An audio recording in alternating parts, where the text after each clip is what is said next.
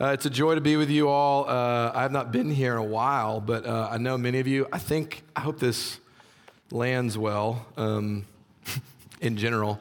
But it's really awesome to see a bunch of people that I don't know, because a lot of you were at 12 South and then left with Matt and Lee and Nick to come over here, but like so many of you I've never seen before, and that means that the Lord is working. And so I do miss seeing many of you, but really glad that I don't know many of you. It's a good sign. So, yes, we have been studying the first 11 chapters of Genesis this spring, and we've seen how the world came to be, and then we saw what went wrong with the world, and then we even have seen how the Lord has promised to make the world right again. Last week, if you were here, we looked at the flood, the deluge, where the Lord poured out his righteous, just wrath on mankind and on the world. But one family survived, Noah, if you've heard the story. And we're going to pick up today after the flood to kind of look at how Noah and life continues after the flood and what kind of guides them into their journey. So Andrew Ross, who I don't know, here he is. Give it up for Andrew. Hey, guys. But is going to read our passage for us. We're skipping around a little bit. This is Genesis 8, starting in verse 18, and then we'll jump into chapter 9 a little bit too. It'll be on the screen. Genesis 8, 18, 9, 1, and 8 through 17. So Noah went out, and his sons and his wife, and his sons' wives with him. Every beast, every creeping thing, every bird, everything that moves on the earth went out by families from the ark. Then Noah built an altar to the Lord and took some of every clean animal and some of every clean bird and offered burnt offerings on the Lord, on the altar. Well, not on the Lord. That'd be a little weird.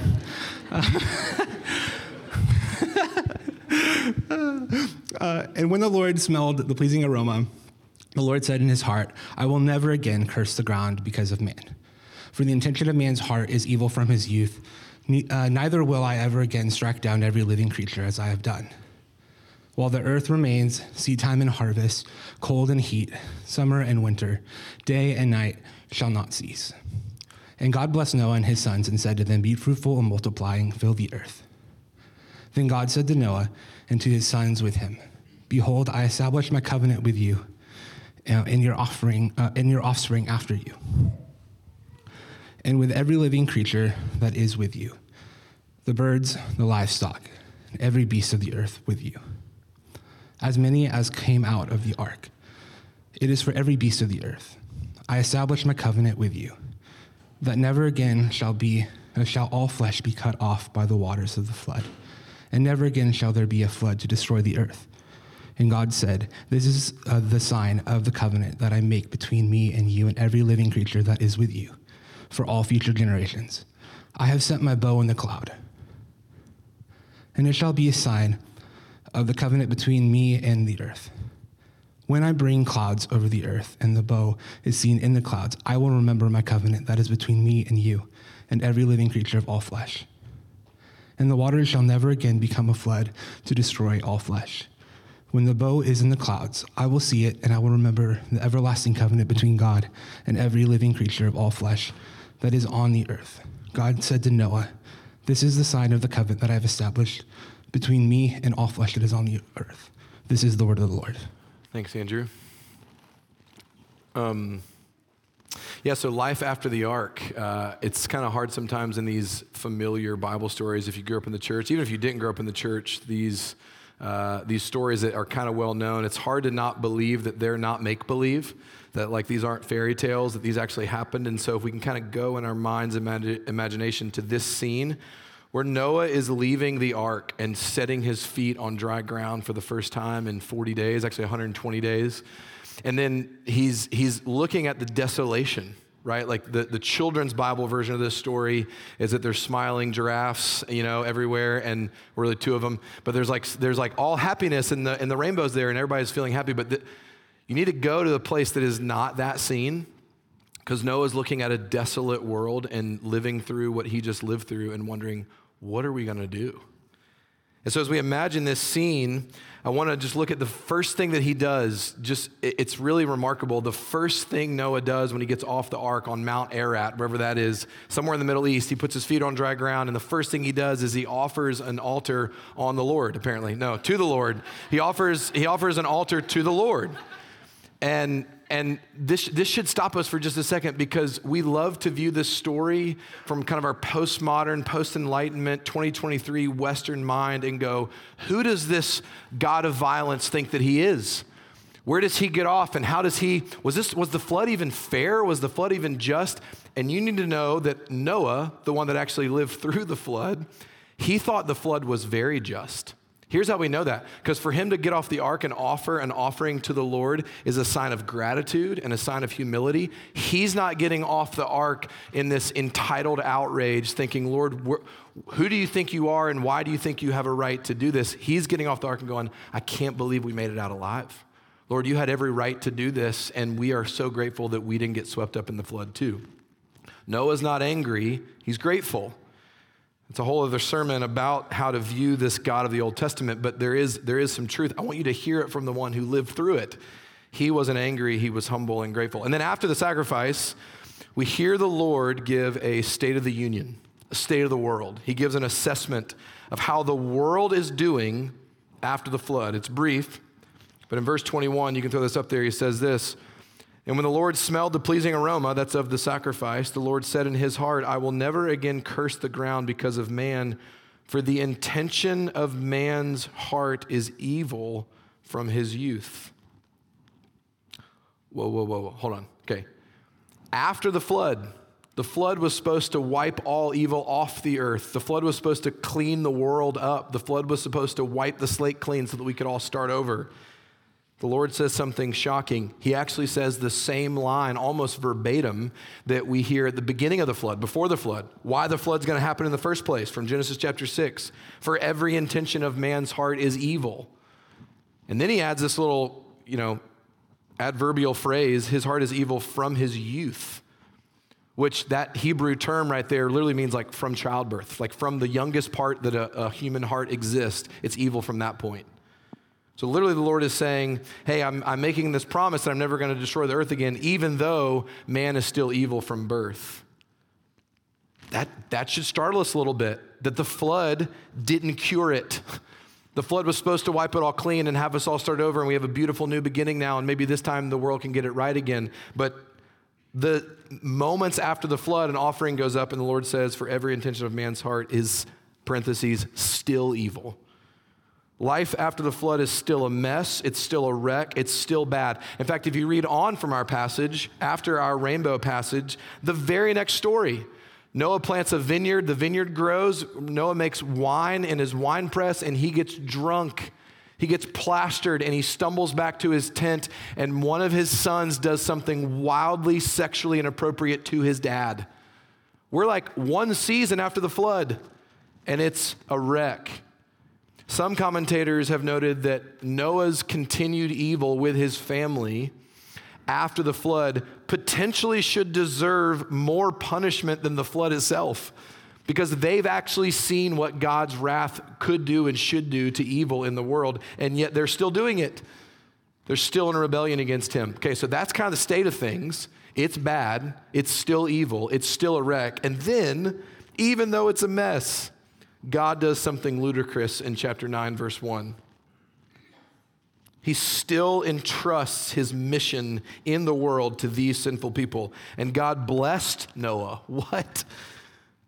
God blessed Noah and his sons and said to them, be fruitful and multiply and fill the earth. That, if you've been following along, that's the same exact phrase from Genesis chapter 1 that Adam and Eve were given, man and woman's task and mandate in the world to fill the world with God's beauty, to fill the world with God's goodness, to populate the world and send out God's glory to the edges of the earth. Noah and his family are given the same mandate that Adam and Eve are, but now we know something different. Adam and Eve were given that mandate in a pre-fall, pre-sin world. Noah's given the same mandate to be fruitful and multiply and fill the earth, bless the world with beauty and flourishing. He's given that mandate knowing that the intention of man's heart is evil all the time. So how in the world is this supposed to work? How will these sinful people accomplish the task and the mandate to spread God's goodness when they know that they are crooked deep down? Well, Noah and we are given something. Noah and his family are given something that will carry them. And it's the dense paragraph of chapter 9, verses 8 through 17. I'm not going to read all of it again, but we're going to pluck a few things out of it. Noah and his family are given something to carry them in this seemingly impossible task of a desolate world that they've been called to refill and repopulate and rebeautify. Knowing that they are evil, they're given a gift. They're given a covenant and a sign for the covenant. The word covenant appears in this dense paragraph of chapter 9 7 times in 9 verses, which is the Hebrew alarm system telling you, pay attention to this word.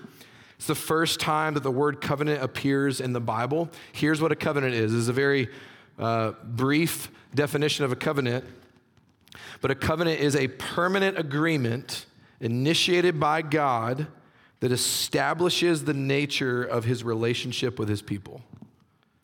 Covenant is a permanent agreement initiated by God that establishes the nature of the relationship with his people. Many more covenants will come in Scripture. This is the first time we see the word in Scripture. And here's the covenant that God makes. Here's the agreement that God initiates that is going to establish the relationship with his people. He will never destroy the earth again. And the paragraph that tells us about that agreement, the paragraph that tells us about that arrangement and that covenant between God and his people in the world is really repetitive. Andrew knows, he just read it. Like, it kind of seems to say the same thing over and over again. So it's difficult to kind of see all the connections and God, you just kind of seem to be repeating yourself to make a point. But really 3 things come out of that paragraph to Noah and to us as we look at it. So 3 things about the covenant and the sign of the covenant as Noah faces this sin-stained, wrecked, desolate world that he's been called to refill and walk back in and rebuild. Noah's going to need these 3 things from the covenant and from the sign of the covenant. The covenant and the sign speak to Noah's present, they speak to Noah's future, and they speak to Noah's forever, and therefore ours too. They speak to Noah and our present, to Noah and our future, and to Noah and our forever. So first, how does the covenant and the sign speak to Noah's present tense? Look with me again at verse 13. It says this. It says, I have set my bow in the cloud, and it shall be a sign of the covenant between me and the earth. I've set my bow in the cloud. Some of your Bible translations may say, I have set my rainbow in the cloud. Now, that's not a bad translation because that's certainly what God was talking about. But there is no Hebrew word for rainbow. It didn't exist yet. There is a Hebrew word for bow. And the Hebrew word for bow is literally talking about a war bow, like a bow and arrow. Any archers in the room? Didn't think so. The bow that he's talking about is literally a war bow. And this word, this Hebrew word, keshet, is used about 70 other times in the Old Testament. And every other time it's used in the Old Testament, when God says, I have set my bow in the clouds, if you study that Hebrew word keshet, every other time it's used, 68 other times, it's talking about a war bow used in war or hunting. And most of the time that the word is used in the Old Testament, it's applied to a personified Yahweh, to a personified God who uses his bow and his arrows of wrath to bring judgment and justice to his enemies and his foes. Those that would oppress the poor and the marginalized, those that have rebelled against him and worship false idols. He brings out his bow of wrath, he brings out his arrows of justice, and he fires them on his enemies. This is the Lord who defeats his enemies and brings justice to the world with his bow of wrath. And so here's what God just told Noah and you. I'm setting my bow of wrath aside. I'm setting it aside, and you need to know that with all the evil in the world, Noah, and all the evil in you, Noah, you need to know that my disposition towards the world and my disposition towards you will not be one of wrath, but one of mercy, because I'm taking my war bow and I'm setting it aside. So for Noah, who knows what the Lord has just said about the human heart, that it's evil from birth.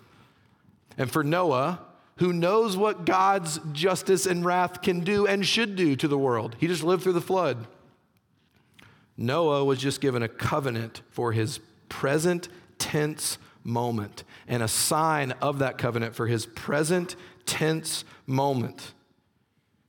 To dare to believe that as God deals with him, as God sees him in the present moment, God's disposition towards him will not be a disposition of anger and wrath, but a disposition of mercy and compassion. And then it gets better.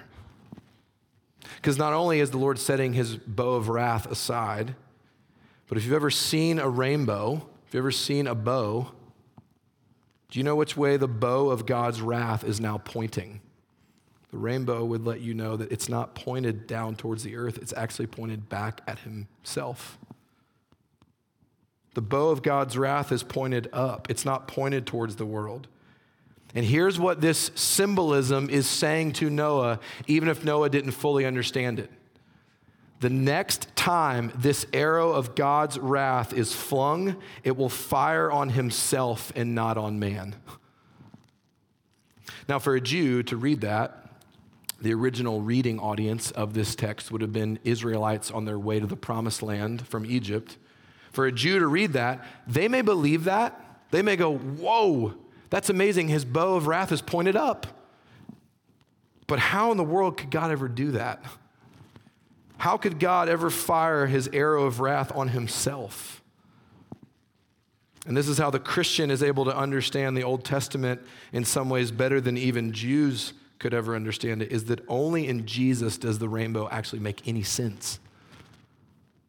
Jesus would be the one who took the arrow of God's wrath. Jesus, being fully God, would take the arrow of God's wrath fully on himself. Jesus was crucified. Do you know what kills crucifixion victims? They suffocate. It's literally this like symbolic and literal moment where Jesus is dying the same way everyone in the flood died. They suffocated. They drowned.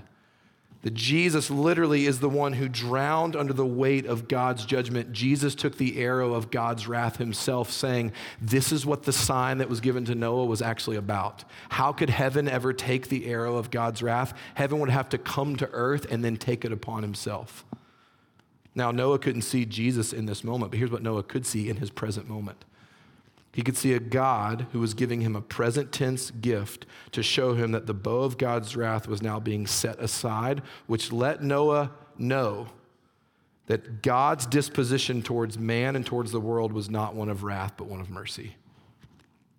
That's what it says in Noah's present tense. You need to know on these first steps out of the ark, my disposition is no longer one of wrath. Let me show you where I'm putting my bow. And then the Lord tells Noah and tells us how the rainbow, the bow, and the covenant will protect Noah in his future. Look with me again at verse 14 and 15. It says, this is the Lord speaking. He says, when I bring clouds over the earth and the bow is seen in the clouds, I will remember my covenant that is between me and you and every living creature of all flesh. Okay, so the Lord tells Noah to leave the ark. Again, try to go to this scene in your mind's like redeemed imagination. And the Lord tells Noah about, hey, I'm putting my bow in the clouds. Here's what the covenant means. I'm no longer going to destroy the earth again. But then he says this, verse 14, when I bring clouds over the earth. Okay, go to that moment with me for a minute. What do you think that moment would have been like for Noah? The moment where Noah saw rain clouds roll in. What happened to Noah the last time he saw rain clouds roll in? What happened to the world the last time rain clouds came for the very first time in the world's history? That's what we're told, that this was the first time God brought rain clouds. And what happened to the world when God brought rain clouds? He decimated the world. So imagine Noah, sweet little old pre-drunk Noah, coming and getting off the ark. And the Lord says, hey, there's coming days, there's coming weeks, there's coming months. For the rest of your life, Noah, I'm going to be bringing rain clouds to you. What do you think Noah would be thinking or feeling when he saw clouds roll in again? Triggered much? Trauma much? Like, what do you think this moment is like for him? Does your trauma ever get triggered? The answer is yes. Do the clouds of your life ever remind you of past clouds? Do you know what it means to be triggered? Like actually, truly triggered?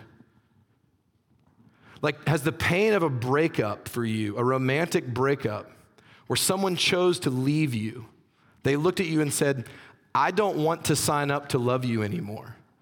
Is it possible that you could be really sad about that, but what that's actually doing to you is it's ripping the scab off of when your dad left you, and someone looked at you and said, I don't want to sign up to love you anymore either? Is that possible? That the sadness that we experience from one cloud could remind us of another cloud? Is it possible that when you are looking for a new job and you can't figure out what you're supposed to do and where am I supposed to land and where would God have me and what's my vocation supposed to be, and you feel the chaos of the unknown horizon that you can't see over the horizon of?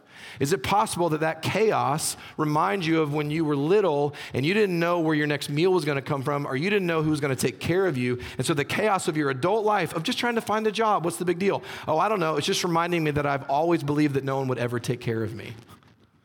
Is it possible that your trauma can get triggered all the time? Is it possible that if you've known grief and loss and death, is it possible that any time there is grief and loss and death in your community, you are triggered to your own memory of the last time you experienced grief and loss and death? Literally, triggering is a brain wiring issue. In some ways, this is not taking away our agency. This is not taking that away. But in some ways, you don't have a choice. Because your fight or flight, your survival prefrontal cortex kicks in, and you smell something that you've smelled before, you witness something you've witnessed before, and your entire body is wrapped up in a triggering moment to remember, I've seen this cloud before, and the last time this cloud was here, it devastated me. You don't even have to be connecting all the dots in your own cognitive mind for that to be happening to you. What do we normally do when we get triggered? In Mark chapter 4, New Testament, Jesus is on the boat with his disciples, and he's in a storm. He's in an actual storm with actual rain clouds that are literal and metaphorical. They had an actual storm rolling in on the Sea of Galilee, which his disciples would have known the tumult of these kinds of storms. They would have had friends who had died in these kinds of storms. They would have experienced these storms before, and a storm rolls in, and they can't handle it, and it's terrifying them. They are being triggered. And Jesus is asleep on the stern of the boat. And they go and they wake him up and they scream at him, don't you care about us? Why are you sleeping? If you cared about us, you wouldn't be asleep. Do you know what's happening in my prefrontal cortex? We don't know about those things yet, Jesus, but it feels like something's going on up here that I can't quite figure out how to survive right now because you seem to be asleep and there's a storm that's going to kill us and now I'm terrified. So what does that say about you? That's what we do too. That when storms roll in, when clouds roll in, the most instinctual place in us goes straight to the accusation of the Almighty. Clearly, you don't care. Because if you cared, you wouldn't have let this happen. Where were you? You would have stopped this if you cared, Jesus. And because it did happen, you must not care. Because whether we realize it or not, we have working definitions, all of us. We have working definitions of what our life is supposed to look like, what our life is supposed to feel like, and what our life is supposed to be like. And when those expectations don't get met, we usually don't pause to realize, oh, what expectations have I been carrying around? We usually use those dashed expectations to say this, well, it's pretty clear that the Lord doesn't care about me. Because if this weren't happening, then the Lord and I would be on the same page about what my life is supposed to look like. But the fact that he's letting this happen means he hasn't checked with me about what my life is supposed to look like, and so he must not care about me. We will use our circumstances, we will use our clouds, our storms, our troubles, and in our triggering, we will use our moments to make declarations not just about people close to us. We will use our circumstances to make declarations about the Lord himself. That's what we do when we get triggered. We're terrified. And we begin to write stories about the Lord. And here's what Noah is given. Here's what you are given. The Lord gives the rainbow into like that place. He's literally telling Noah, you're going to get triggered by rain clouds. And when rain clouds roll in, when I send rain clouds, by the way, which is a whole other sermon, when I send clouds, when triggering happens, when pain rolls in, and when that moment it is so easy to write a story about the Lord says, that's when I'm bringing a rainbow to you.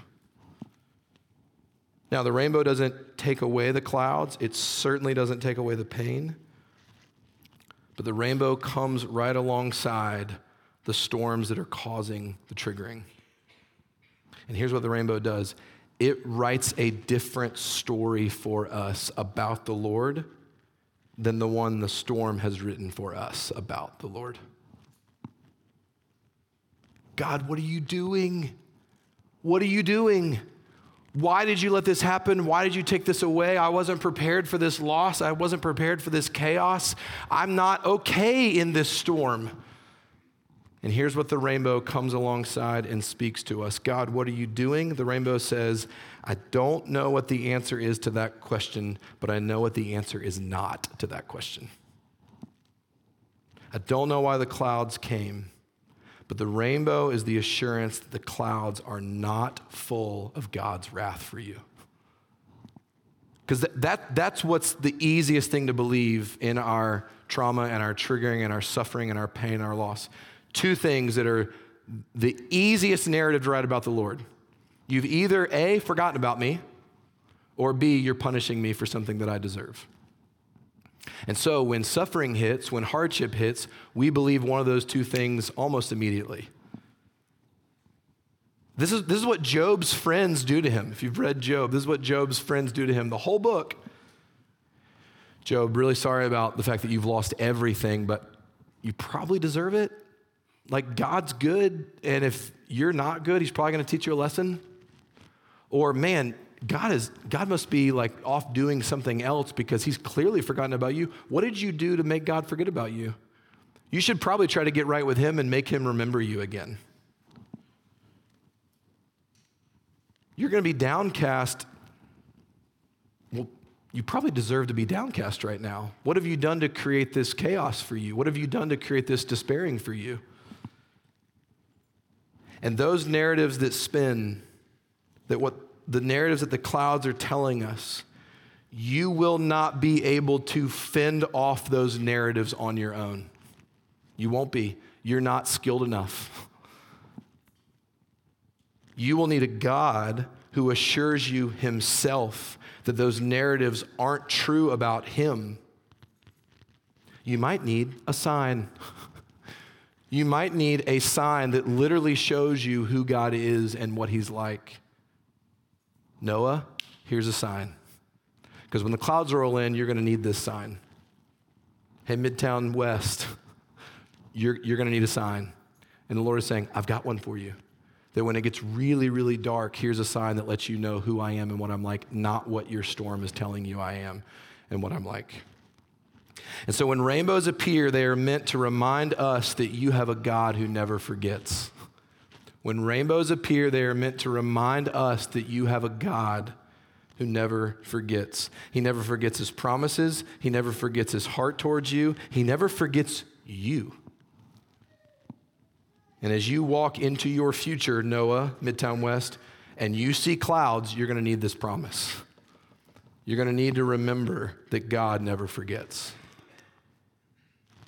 And then lastly, the covenant and the sign is not just a reminder for the present, meaning I need to know that God has set his bow aside. It's not just a reminder for the future and what clouds will try to tell me in the future. The covenant and the sign is also a promise for forever. How am I doing on time? Evan said I was going to preach an hour and a half. I might, okay, if I feel like it. What? I don't know. I think I'm okay. 12 South can wait. They'll get a rainbow or something. God hasn't forgotten you. Your pastor has, but God hasn't. Verse 16. When the bow is in the clouds, I will see it and remember the everlasting covenant between God and every living creature of all flesh that is on the earth. Everlasting covenant. It ever lasts. As in, it lasts forever. Do you know how long forever is? In fact, that was just one of the phrases to pluck out that this passage is trying to say. All throughout the passage that Andrew read, all throughout it, from chapter 8 through this section of chapter 9, there is this almost annoying amount of repetition of language of vast permanence. Like it sounds hyperbolic. It sounds like Moses, who wrote this, is exaggerating, but it's the Lord who's speaking. All throughout the passage, there's phrases like this: never again, ever again, never again, all flesh, all living creatures, for all generations to come. Forever, forever, forever, forever, forever, everlasting, everlasting, everlasting. And here's what the Lord is saying. Instead of destruction, the earth will be blessed forever. This passage is showing God's persistent allegiance to the earth and to earth's inhabitants, and it's showing God's intention to not only sustain the earth, but to remake the earth one day. This is the Bible's first whisper. This is the Bible's first promise that the Lord in his mission in the world intends not merely to save souls, he intends to mend the world, which includes you. It's just not limited to you. He intends to restore what was shattered in Eden. A perfect creation was always God's intention. And the flood and the rainbow after it, the everlasting covenant of the rainbow, is telling you God intends to make all things new, and the rainbow is your guarantee of how serious he takes that promise. George Matheson was a Scottish hymn writer and pastor in the late 1800s. I went to Scotland last year for like 10 days, so I know all about him. But I did actually see the church where he was a pastor. He was engaged until his fiancée learned that he was going blind, and there was nothing the doctors could do, so she told him just weeks before the wedding that she would not go through life with a blind man. So she left him. And so he's devastated. He's been studying in seminary. He wants to be a pastor, and he thinks, like, my whole life is over now, until his sister decides in his isolation and in his heartache that she will be his full-time caregiver. So she moves in with him, and she literally walks him around everywhere. And he becomes a prolific writer through her, and he becomes a prolific preacher through her. He preaches blind, literally.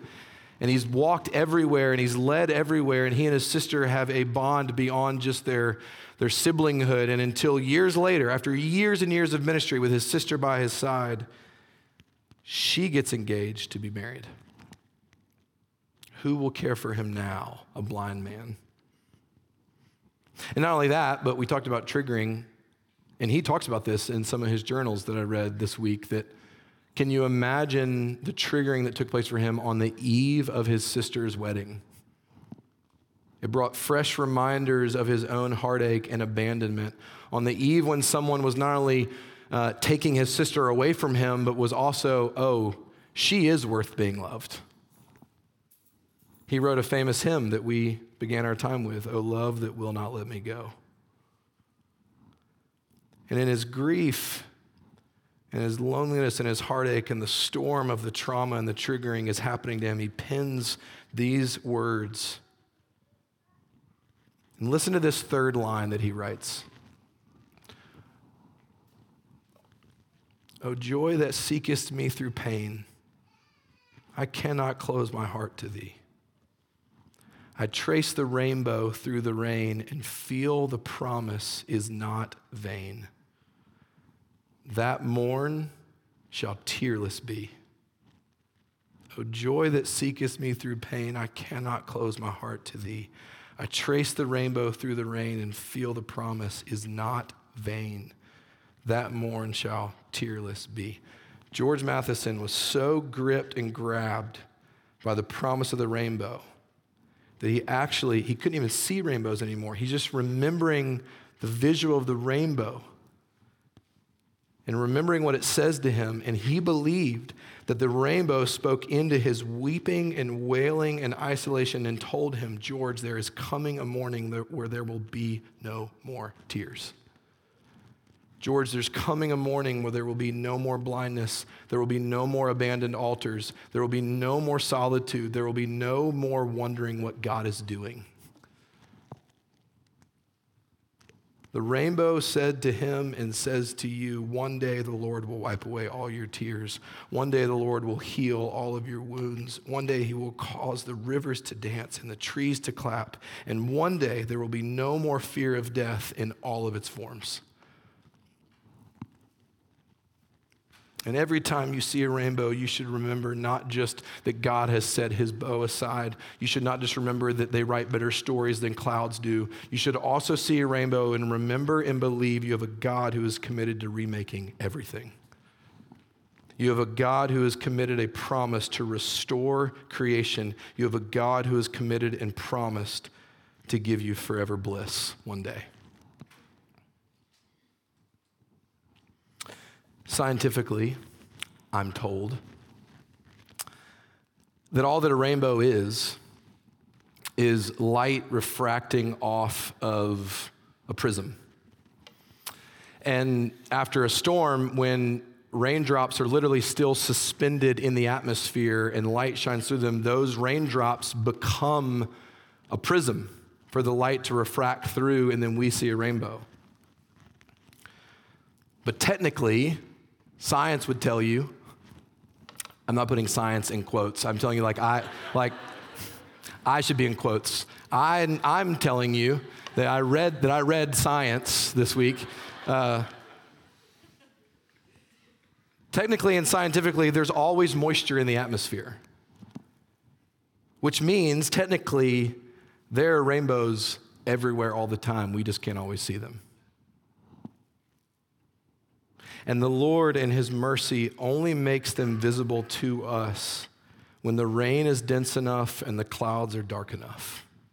That's when the promise shines through. And so when he shows you the next rainbow, would you dare to pause for long enough to believe what they're telling you about your present, to believe what they're telling you about your future, to believe what they're telling you about your forever, and believe that the promise was not in vain? Let's pray. Jesus, the faces I do know in this room are full of clouds. And they need to know, just like Noah and just like George Matheson, that your promise has not been in vain. That morn will tearless be. Yes, you've set your bow aside. Yes, you write stories when clouds try to write other ones. So in our triggering and in our trauma and our loss and our heartache and our confusion, would you have us lift our eyes over the horizon to the day that's coming that your rainbow tells us is coming? It reminds us of your commitment to make all things new, starting with us. We need it.